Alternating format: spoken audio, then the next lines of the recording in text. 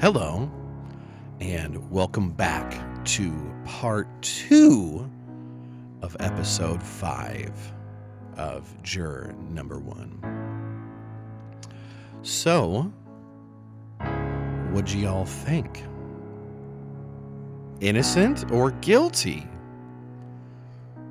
Well, this one, like I say all the time, is gonna blow your mind.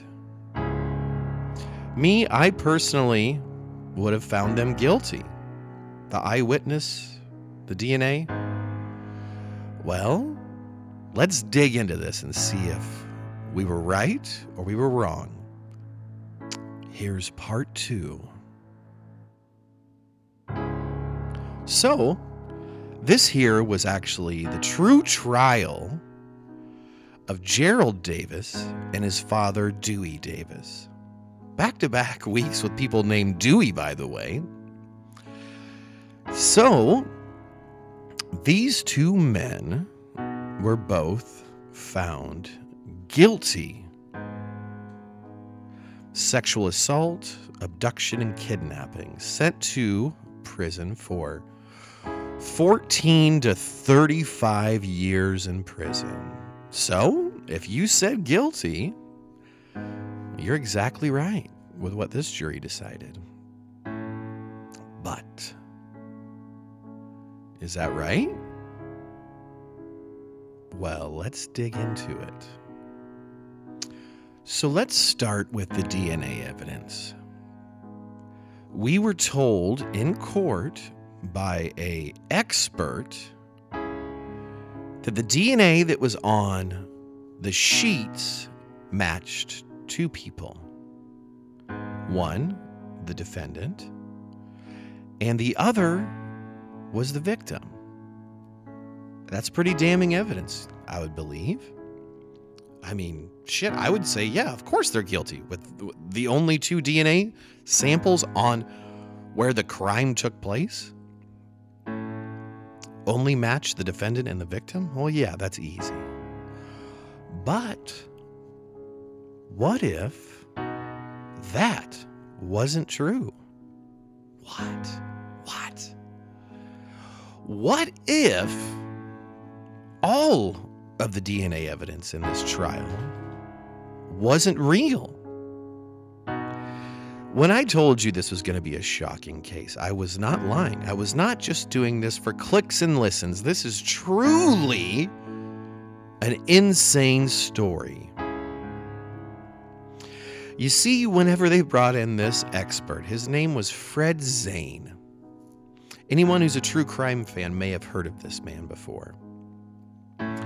Old Fred testified in a lot of cases, over 12 different states, as a DNA expert. Well, there was just one small, teeny tiny problem with our old buddy Fred. Fred was a goddamn liar. Fred lied about everything. This blows my mind.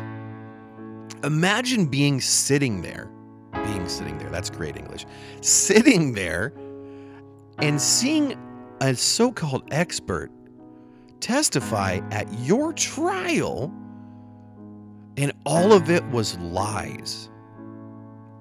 I'm sure that Gerald and Dewey were sitting there and be like, there's no possible way that this is real. There's no way that this expert could have all this evidence. Well, guess what?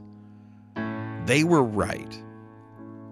See, old Fred, he got into DNA back in the early adaptions of it. He was a police officer and worked his way up and tried out for the FBI, and he failed that. But he started working as a chief of physical evidence. And he was kind of known to be, quote, pro-prosecution. Well, he's just trying to get people put away for crimes they committed, right? Well, that's the difference here with Fred, is Fred wanted people to go to jail no matter what. Over the course of old Fred's career, Like I said, he'd been a part of a lot of trials through a lot of states, and he was their expert. Well, he was an expert on being full of shit, really. See, over Fred's career, he lied in, I would say, almost all of these cases. Sometimes even planting evidence, filing fake police reports, fake records. This is going to shock you. Listen to this. When they finally investigated this man, he engaged in misconduct and fraud that resulted in as many as, listen to this, 180 wrongful convictions. That is insane.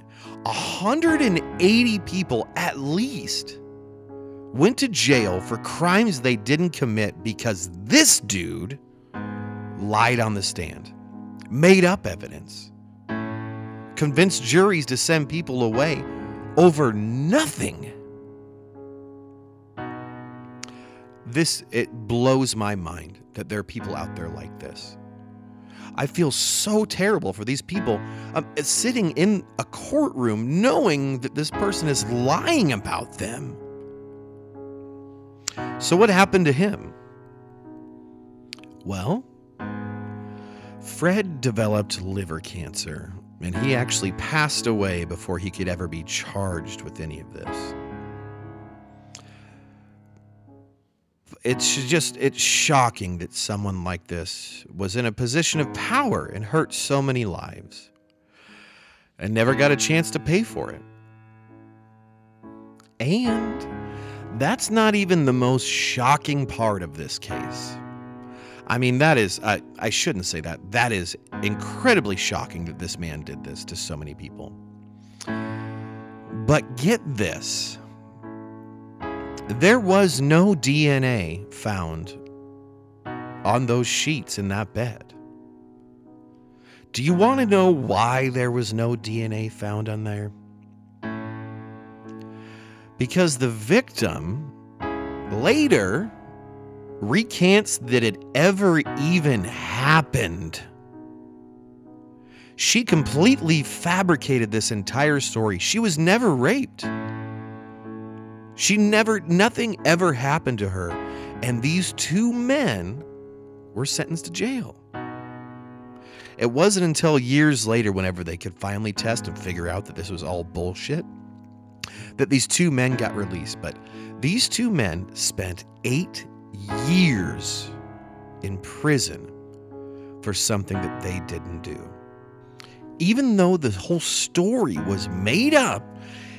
And the biggest thing is this dude, this expert, is lying clearly because the crime never happened. But you don't know that as a juror, and you still have to make that decision. It's a crazy world we live in, obviously. And it's a shame that nothing ever happened to the woman that sent these two men away for 8 years apiece. But what can you do? So, this has been part 2 of episode 5 of Juror Number 1. Thanks again for listening. Make sure you're sharing with your friends. And most of all, do me a giant favor and just have a wonderful day, please. We'll see you next week. Thanks so much. Farewell.